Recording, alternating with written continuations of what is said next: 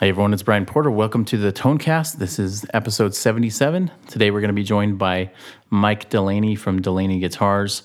We had him on about a year ago, so we're catching back up with him and talking to him about how this last year went for him and just all the things that he went through, a little bit more about his guitars, and a lot of other fun stuff that we're going to go over with Mike. We'll get to that conversation in a little bit. Just want to mention we have some really cool stuff going on with our pickup chooser. We talk about it quite often on the Tonecast, but it's a forum on our site. If you go to our page at porterpickups.com, you can see the pickup chooser on there. We've got a lot of great, helpful tools with that. Once you fill out this form, we'll actually be able to contact you back with suggestions for your next set of pickups.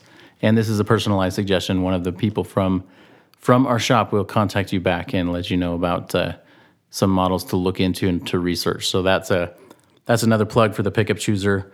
But let's jump into that interview I had with Mike Delaney. Here we go.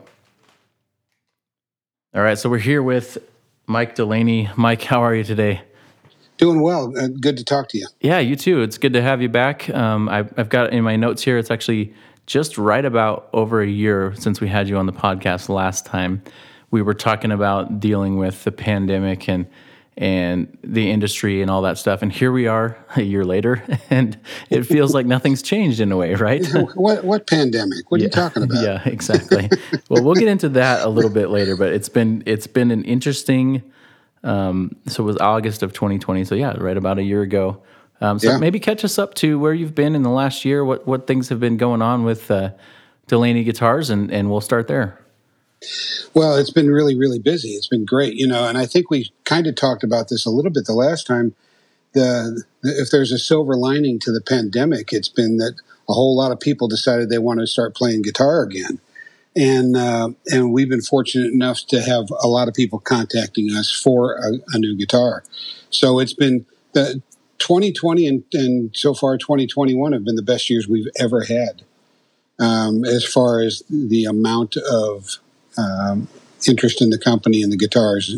So I'm really, really thankful for that. Like I said, if you can say anything good about what's been going on, that's it. Yeah.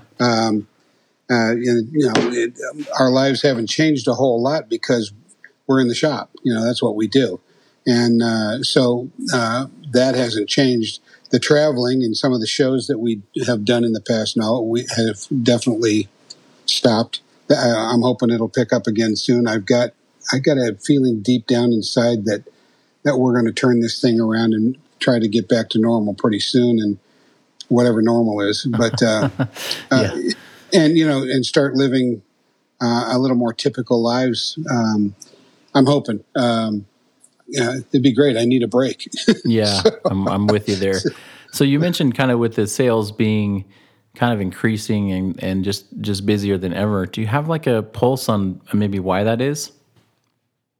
I think it's so many people have been stuck at home.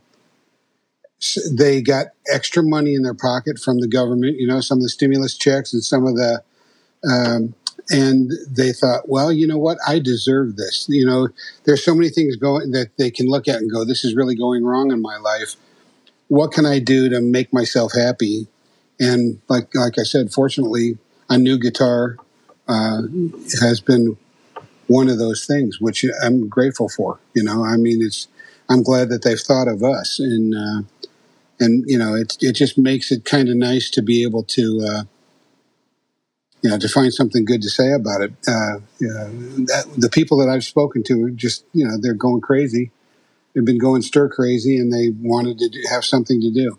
Yeah, so they all want to be rock stars when this is over, I guess. I'm not sure. Are you finding that there's people who are coming to you and their first time, or maybe like it's their second guitar, like they're pretty early in the process? Or are you getting some brand like newbies, I guess you could say? Most of the people that contact us have been playing for a while. We are fortunate that we have a lot of repeat business.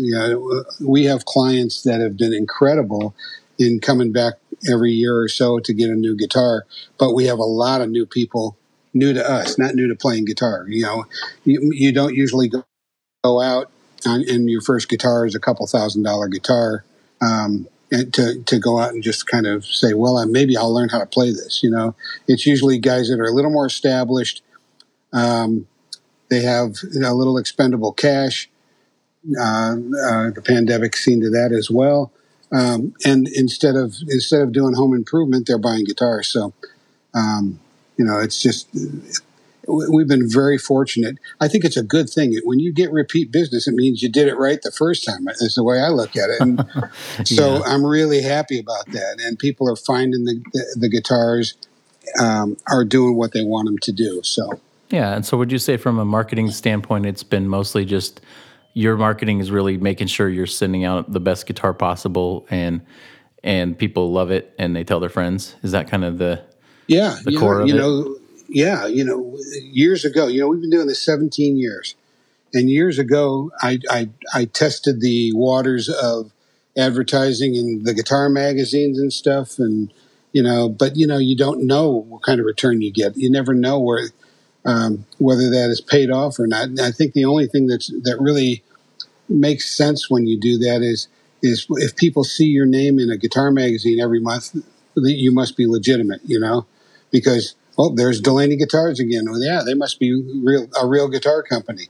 But I find the best way to sell a guitar is through somebody who already owns one who loves it, and they tell their friends. And artists that we have as endorsed artists are telling other artists that get interested, and that's worked for us. It's worked really well. So, and I can't let a guitar go out that I don't like. It has to be right. It has to work, and that's part of the process that we go through with individuals as well, as making sure that we're going to build the guitar that's going to be perfect for them.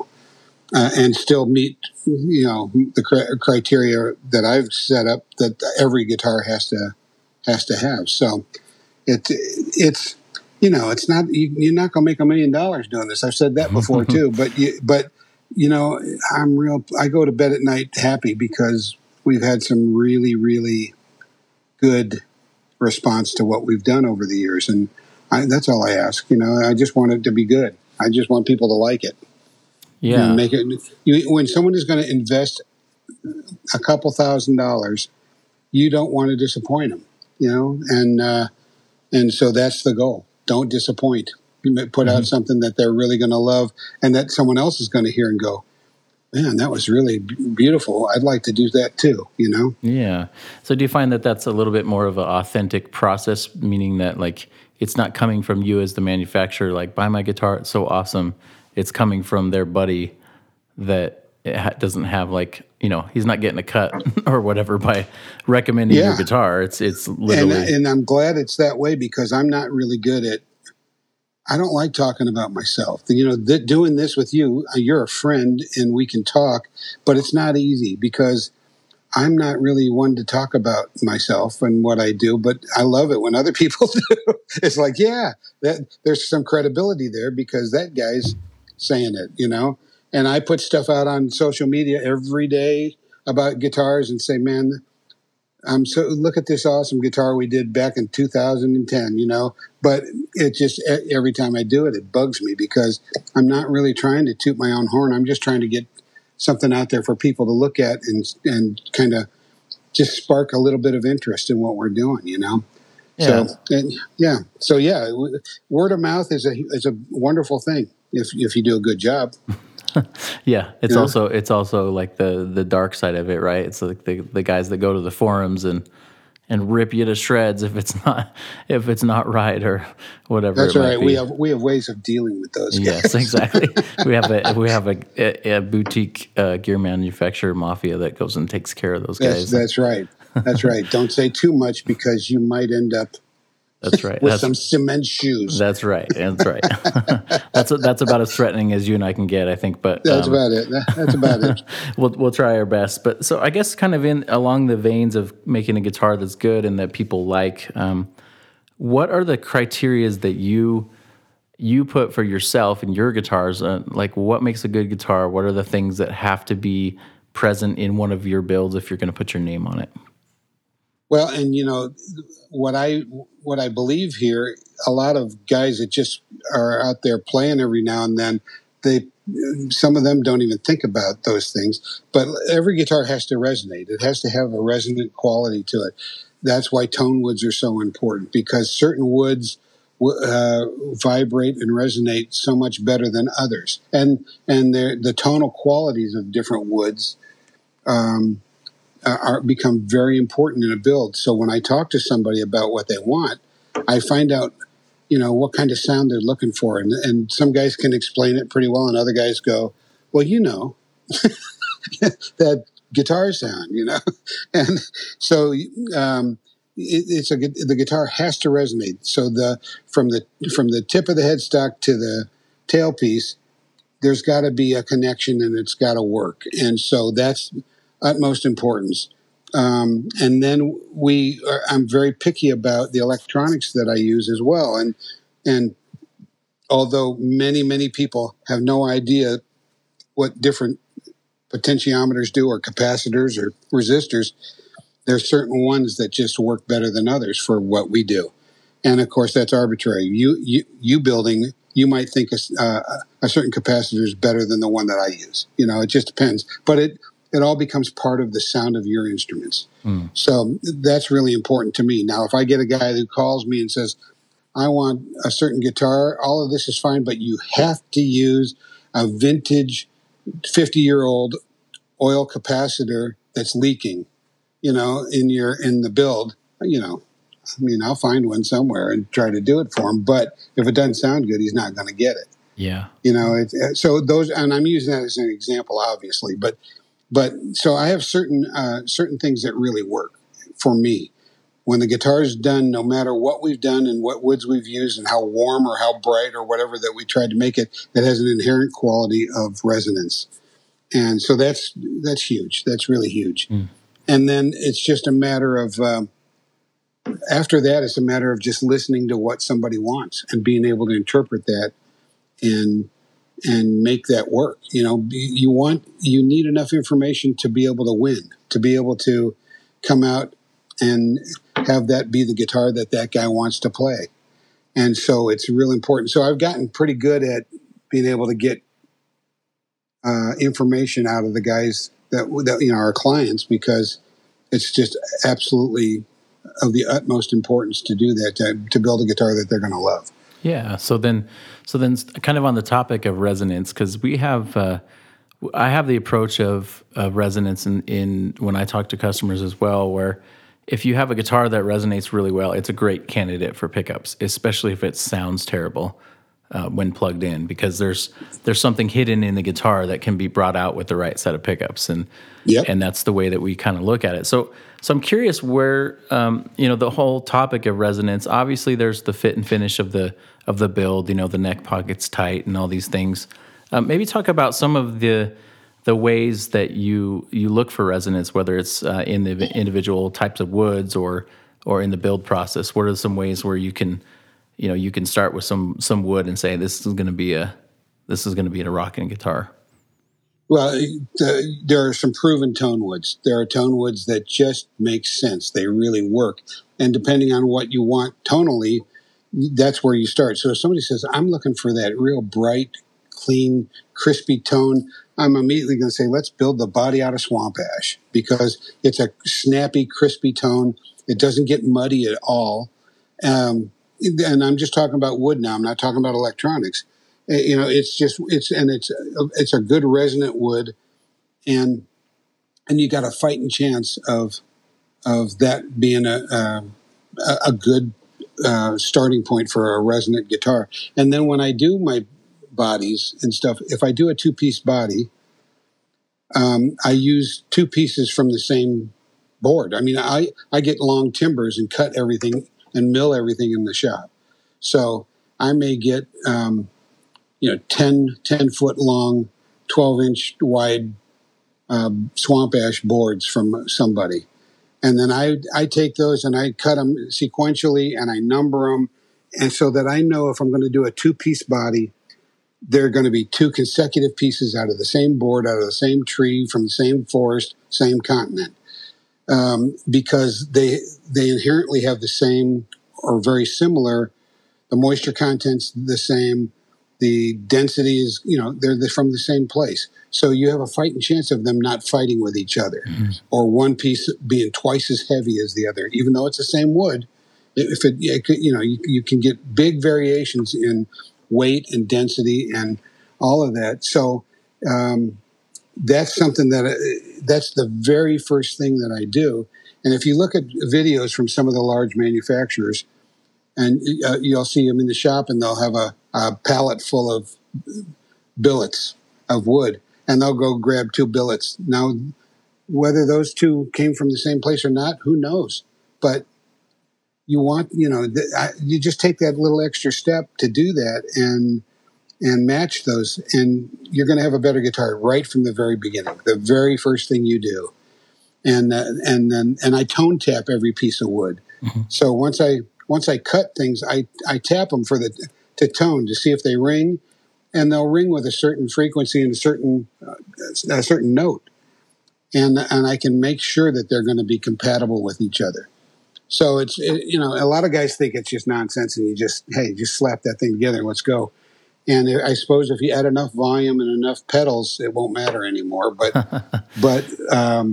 we want to start off with the best possible scenario. And then I'll tell you right now, I personally think if you do a bolt-on neck and you do it right, it's as good as any set neck, maybe better, because when you do a set neck, it's wood on wood, but there's a layer of glue in there as well. And that glue, as little as it is, it's still disturbing the resonance. It's not helping it. And if you do a bolt-on neck, it's wood on wood and nothing else. You got some bolts holding it in there, but if you do it right, it's a great, you can have a great success with making that resonant, and it'll sustain well. It'll just ring for days. And every guitar, before they ever get plugged in, half the time before they ever get any electronics, if I have a neck on it, I can put some strings on and start plucking, and I'll put my ear down on the upper bout. You can just put it down there, and you can hear the resonance in the wood. You can hear if that vibration goes for a long period of time or just goes for a little bit. And you can just stop right there. If you don't have anything ringing, you got to fix that before you go any further, because that's the key. Leo Fender was a huge believer in resonance. And I think some of the things he did might have been lucky, but I'll take that. It turned out they were great ideas. It turned out to be really good things that he did to make a resonant guitar. And some of the woods he used are used to this day, and they're fantastic woods. So that's where it all starts. And then, because I'm a small builder, and I know that you can relate to this, we have the luxury of being able to do these things, where a giant manufacturer who's trying to put out thousands of guitars in a week, they don't have the time to do that, or the interest maybe. I don't know. I can't speak for those guys because I don't know those guys. But we've got the luxury, we've got the ability to do that, and that makes our guitars better. That's just plain and simple. We've got a fighting chance of putting out a good product because we take the time, and you kind of get to know the instrument as you're building it, and it makes a huge difference. It really does. Yeah, and I'm curious, kind of like, because I'm with you on the wood resonance thing, and I'm just like, there is a night and day difference, and I'm curious where that, like, sort of I call it an internet myth or a legend, where it's like, tone woods don't matter on electric guitars, and I'm just sitting here like, they matter a lot, because how many duds have we all played that just, maybe it's covered in a bunch of paint, but maybe it's just the woods are just horrible, and they're slapping together like 16 pieces of alder in quotes, whatever it actually is, who knows, but. But I'm curious, I'm just curious where some of these things came from, and as a builder, do you find yourself having to fight some of those type of, I heard it on the internet kind of things? Yeah, and what I tell people is, you can take certain musicians and they can make anything sound really good. You can take the biggest dog of a guitar, and if Jeff Beck plays it, it's going to be really good. And it's one of those things. But it's so much easier for him to do that if he's got a good guitar to begin with. And so that's when I start talking to potential clients, we go through this, and I tell them. They say, well, let's just make it out of whatever, pallet wood. Well, no, we're not going to do that. And I try to explain the philosophy behind it and the kind of my mantra and stuff. And most get it, and some don't. And there's some that we end up not building instruments for just because they think I'm nuts or something. They just think, this guy's full of crap. He's just trying to make a lot of money, telling me all this nonsense. And I mean, you talk to different luthiers, and everyone has a little different take on it. It's everybody says, some heed a lot of credence to this, and others say, no, it's just not that important. I'm not going to bother with that. And so most people, just because you read it on the internet doesn't make it true. And most people, forget that sometimes, and it's, whether it's about guitars or about anything, it's one of those things where you do some homework, learn about woods. I've been dealing with wood since I was 6 years old in one capacity or another. My dad and I used to sit on the front porch and carve and stuff when I was a little bitty kid. And you learn real quick, carving a piece of oak is a whole lot harder than carving a piece of pine, and when you're 6, that makes a huge difference, And so it's one of those things that I've learned over many, many years, that there's something to this. And, and it's just one of those things where I just truly believe it. And that's the way I run my business. And that's the way I build my guitars. Yeah, and fortunately, knock on wood, we've been very, very fortunate that other people have found that too and said, yeah, your guitars sound pretty good. Yeah, and I think people talk about mojo all the time, and I don't really buy into the mojo part of it so much as I do just the attention to detail and the quality and the fact that someone's sitting there just working out each guitar. I think that goes a long way, and I think that's probably what people are ultimately missing when they're buying something off the shelf that maybe just doesn't have that, to the guitar. Yeah, and I'm a firm believer that there's magic in doing something by hand, and that there's a certain, if I as a builder put everything I can into building this guitar and love and sweat and then that's gonna. I know that there's nothing scientific that says anything that it's going to happen, but I know that that's going to help, and if the guy who's receiving it or the gal who's receiving it is the same way, then you can, there can be magic there. There really can. And a lot of that is just people's thoughts and ideas, and a lot of it I think is true. I know that there are some people that would be stopping the podcast right now going, oh, this guy's just full of it, I'm gonna go on the internet and trash his guitars.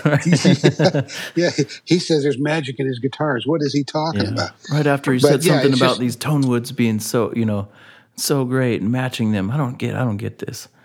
Yeah, and it's just what, I expect that, and I certainly don't belittle anyone for it, because not everybody spends as much time and years dealing with it as we've done, and so it's, whether it was just, I would love to go back and talk to my wood teacher in junior high school, because I think he'd be so proud of the fact that I got it. I finally got it. He was one of those guys that God, everything was so cool about wood, and whether you're making a checkerboard or a candlestick, it didn't matter. It was just, this is so awesome. And what a great job. And, he was one of those guys. And I think if I could go back and talk to him now, and he could see that my life ended up being surrounded by sawdust, I think he'd be really, really excited. Yeah. It's kind of neat. He was a great guy, and when you're growing up, you never know that someone's going to have an impact on you like my stupid wood teacher did. It was just one of those things. Same with musicians. First time you hear somebody, you have no idea that may be the guy that changes your life. Listening to his music, or his message through his music.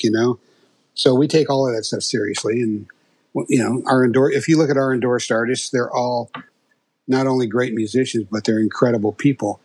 And that, I think that just is part of the deal. It's just, it's good all around, as far as the message we're putting out, whether it be through somebody's fingers in a guitar or what we're saying to people about whatever, we want it to be a positive and good thing.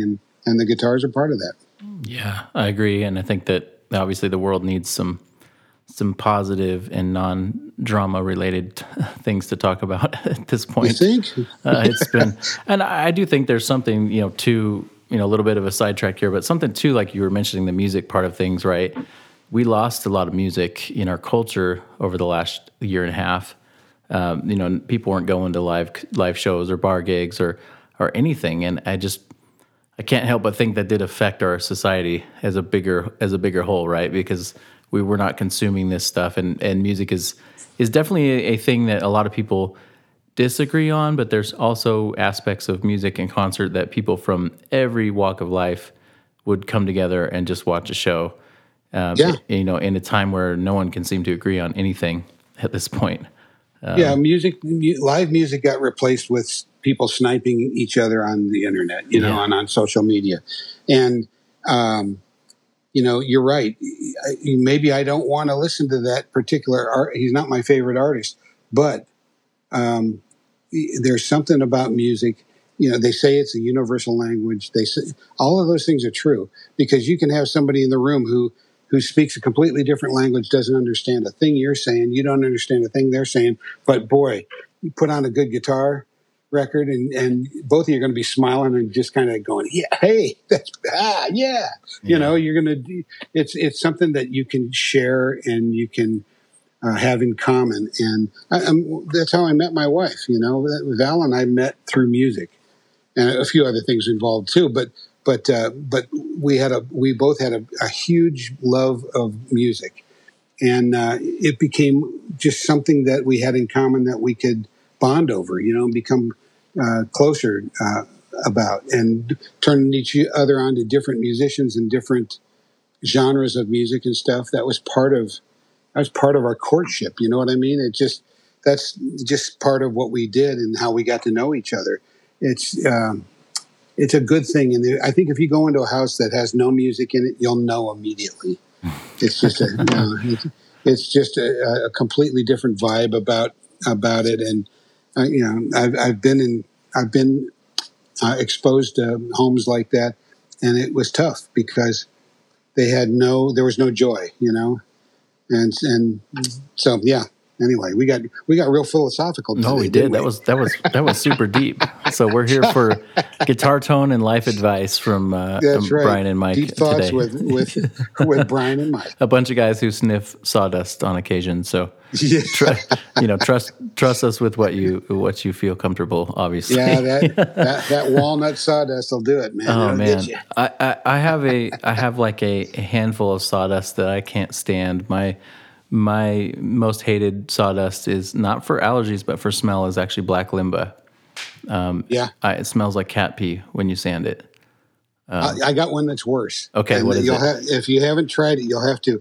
It's an incredible tone wood that none of the big guys use because you can't get it like by the truckloads. You got to get 300 board feet at a time, But it's called imbuya. And imbuya is an African wood. Beautiful resonance. It's like a really, really sweet mahogany. But when you cut it, it smells like dirty feet. I mean, really dirty feet. It's like, oh, man. And, cut that and then cut some Brazilian rosewood, and it's like night and day. Yeah. My favorite thing now is I've got a bunch of roasted swamp ash.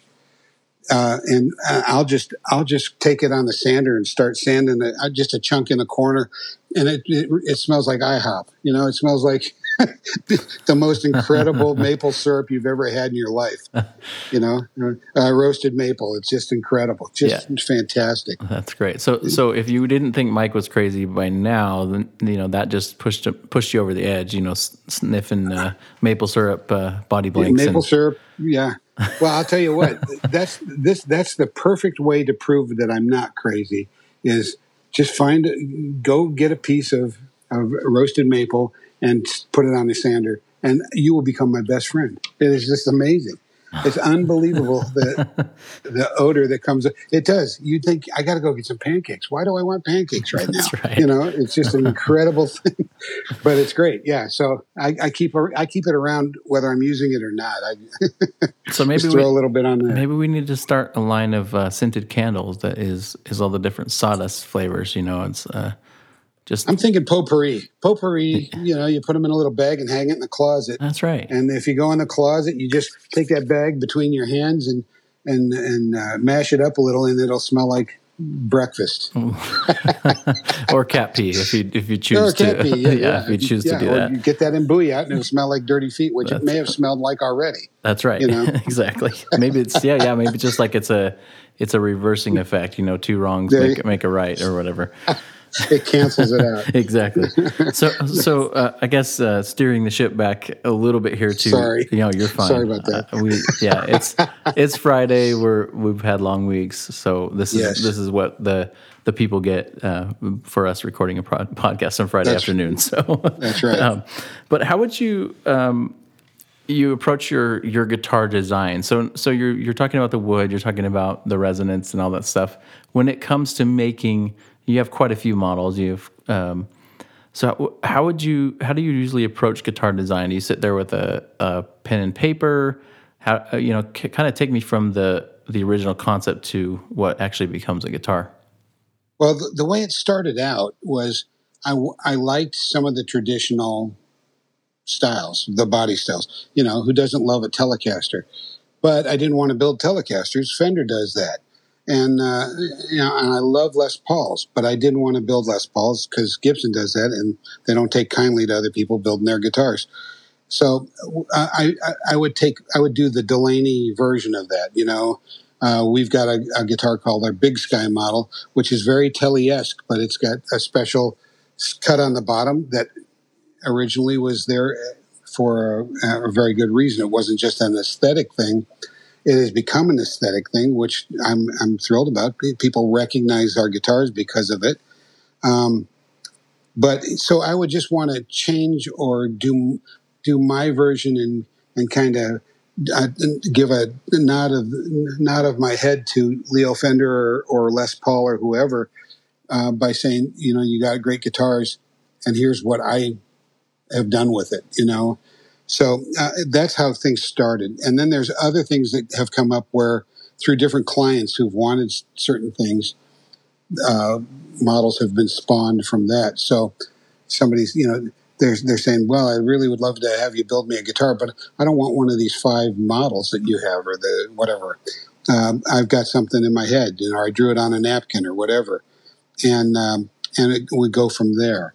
But so the ones that have actually become models that you'll see on the website are ones that have kind of been popular and stuck and people enjoy, and are our take on traditional guitars, as well as, we've got one that we call the Wedge, which is my version of a Flying V. Doesn't look like a Flying V at all. It has roughly a V shape, but it's what I was thinking of in place of a big clunky Flying V. A good friend of mine that I grew up with and played music with did the design for this thing. He and I went back and forth, and he's an incredible artist as well as just a real creative guy.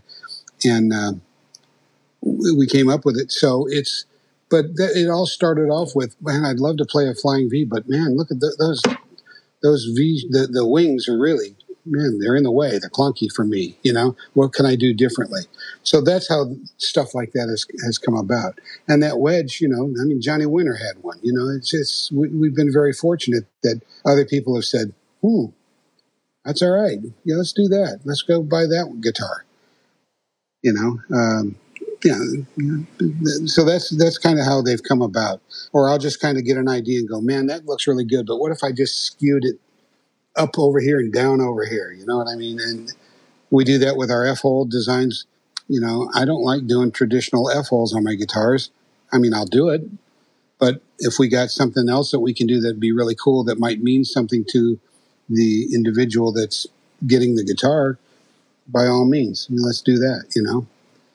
Yeah. So, yeah. That's cool. So do you actually go through the process and get like a template cut out, or how far do you go down before you either approve or throw away a design? It depends. Certain things I know I'm going to use, and I'm going to use more than once, and I'll immediately make templates. I do MDF or plexiglass templates depending on what it is. Pickguard designs. We've done some pickguards that were takeoffs on other pickguards that we knew if we're going to do this style guitar, we don't want to use that same exact pickguard. We did a different pickguard. And I'll make the templates for those so we've got them. Others that I know this is going to be a one-time deal, I will sketch them out and put them. I've got them in drawing sketchbooks, but I don't do a template unless it comes up again. If it comes up a second time, it's going to get a template. Gotcha. Okay. Because that means it could come up a third time, and we want to be ready because otherwise it just takes forever. Yeah. So do you find yourself needing to limit the number of models or shapes that you have, or do you kind of just once you get one, you just kind of test the waters with it? Yeah. I haven't really thought about that. I just kind of have done it, and if we sold a few of them, we make it a model. You know, the very first guitar I ever built is now the Big Sky model, which is basically our takeoff on a Telly. And it was, and I knew that would be a model just because it was the very first thing I came up with. It's been tweaked a little since then, obviously, but I knew that would be a model, and it's been a great one. Mike Zito plays his signature guitar is a Big Sky. Jeremiah Johnson plays a version of our Big Sky model, and a bunch of other folks. But it's been a really good, tried and true instrument. And then we wanted to make one that was kind of a cross between a Strat and a PRS. A lot of people love Strats. A lot of people love the PRS. Well, so we found something that we could do that had inherent qualities of both of those. You know, so a Strat player would be happy playing this, and a guy who played a PRS would be happy playing this because it's similar enough. And that worked out on that particular guitar very well. We've got one model, our Sonoida model, which is kind of a blend of between a Les Paul and a Telly, kind of in between those two, and that's been a great guitar. Arlen Roth's signature model is a Sonoida, and it's just so that's kind of how these things have come about. You know, it's what can we do that those guys are going to like, but we can still be unique in it. It's not going to be the same old thing, you know. And it's worked out pretty well for us that way. That's great. Yeah, that's great. Well, I got a couple more questions for you here before we wrap up. But one of the things we've been facing, and I think you and I have talked about this over the last couple of weeks, just the cost of goods and everything's going up. So what are some ways that you have kind of dealt with that or adjusted to that in terms of your material cost to make a guitar?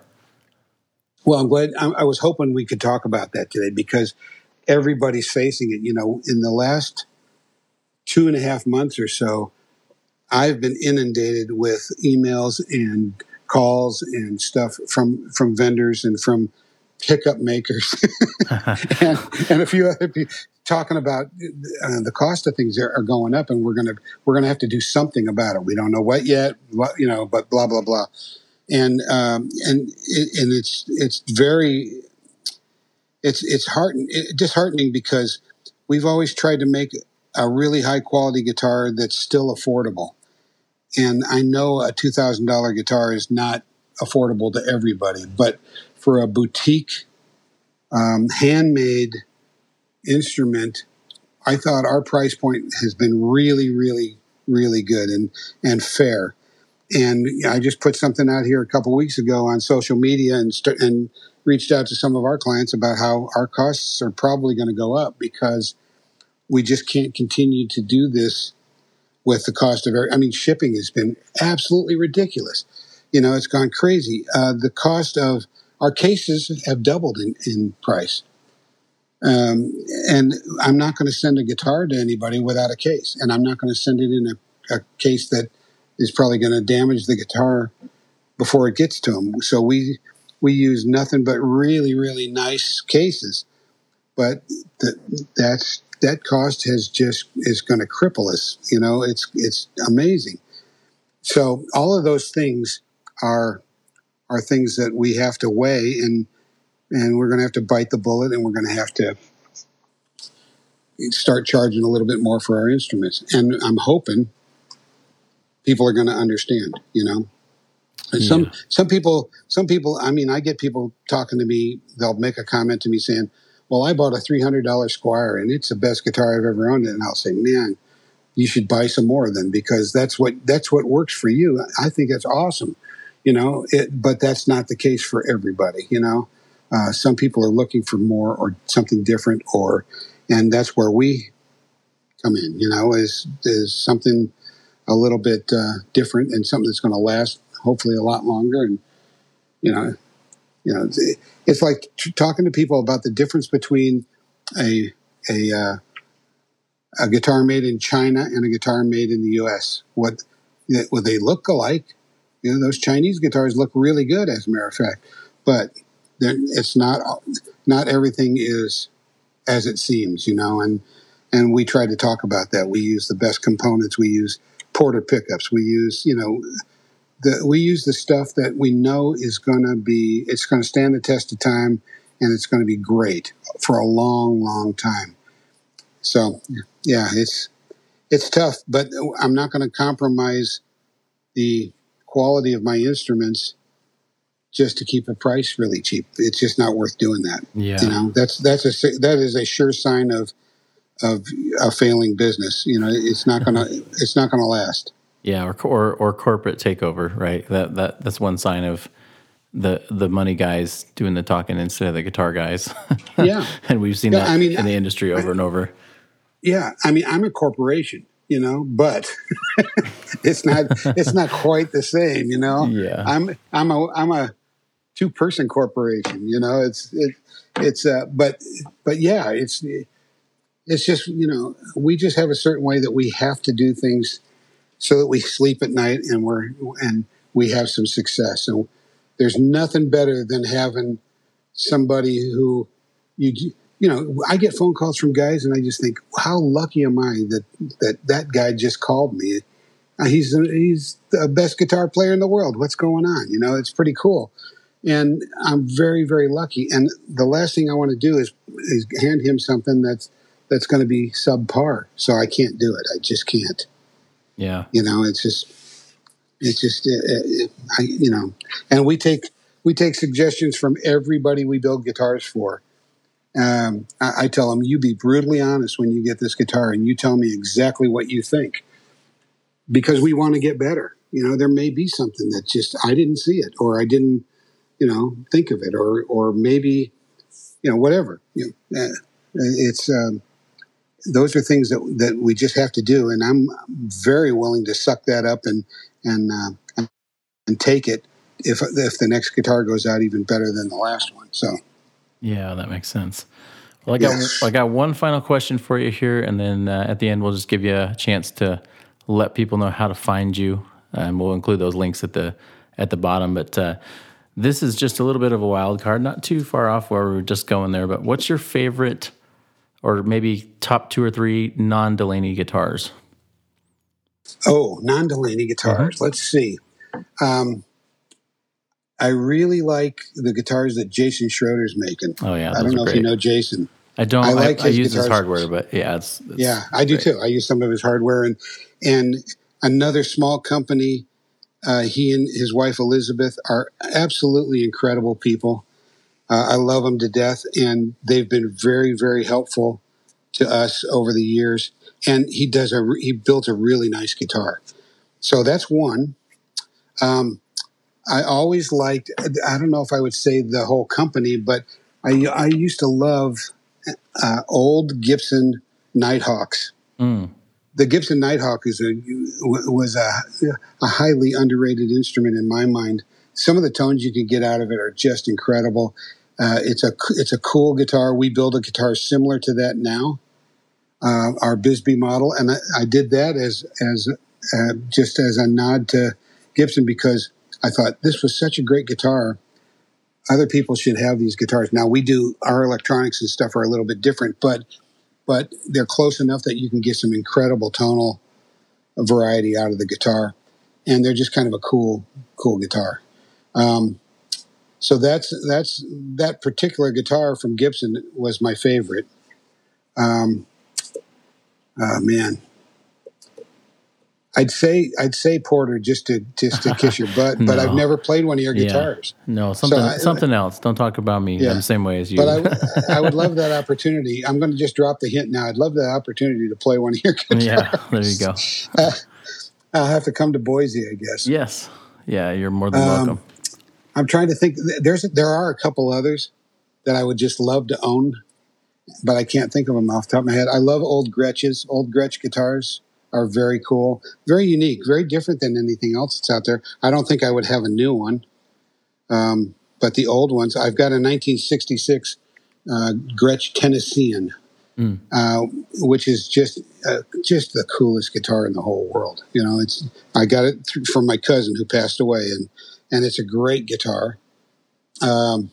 Yeah, you know, that's something I don't build. You know, those Gretsch is a very cool instrument, but very unique. So you don't hear a lot of them because everybody's playing Gibsons and Fenders. You know. Yeah, that's a good list. Some non-traditional, a little bit of wild cards in there. I like it. That's good. Yeah, that's all good stuff. There's a lot of good builders out there now, the boutique guys. I don't know that I want to really give them time, but they're good. That's your space right there for sure. I get it. I get it. I'll tell them they're good. You know? That's right. That's right. Well, Mike, thanks again for being on the show today, and just let us know where we can find you. For those who are listening to this podcast, we will include the links to your website and some social media stuff as well. So you could see, if you haven't heard of Delaney Guitars, you definitely need to check them out. But yeah, where can we find you, Mike? Again, I'm really glad that you said something because we're in the middle of revamping the website, and hopefully, I'm really hoping in the next week or so it's going to be up. But it's DelaneyGuitars.com, DELANEY guitars.com. And the old website, I did that. I was the guy who made the website, and it was horrible, but it had information, and people knew how to get a hold of us, and it served its purpose. But the new website is going to be absolutely incredible. Val's doing it, and Val actually knows how to do this stuff. She's really good. And so that's my wife. So it should be out and available in the next week or so. And then I'm on most social media, Delaney Guitars on Facebook, Instagram, Twitter, LinkedIn. I think that's everybody that I frequent. And we show off stuff, and we give out our artists' tour schedules and stuff like that. We're definitely invested in our artists doing well, and anything we can do to help them out, just to get bodies and seats to go, I never knew that guy was so good. We want to do it. And you know, that kind of stuff. So yeah, that's where you can find us. Awesome. Well, thanks again for being on the show, Mike, and I'm sure we will do this again in the future. Well, I really appreciate you, man. You know that, and just a plug for you. You're not just a great pickup builder and guitar builder, but you're a good person, and you're the kind of people that we love doing business with. And it's important to us to be able to have people like you in our lives. So thank you very much for that. Thank you, Mike. I appreciate that. Yeah, same. Likewise, back to you. I think the life is too short to work with too many crazy people. So if we can have a few of us semi-sane, I don't think people would look at us as totally sane, but if you can work with crazy. Yeah, it's right. if you believe we're sane, then we do genuinely want to support each other, and it means a lot to us mutually for sure. All right, my friend. All right, sounds good. Thanks, Mike. Take care.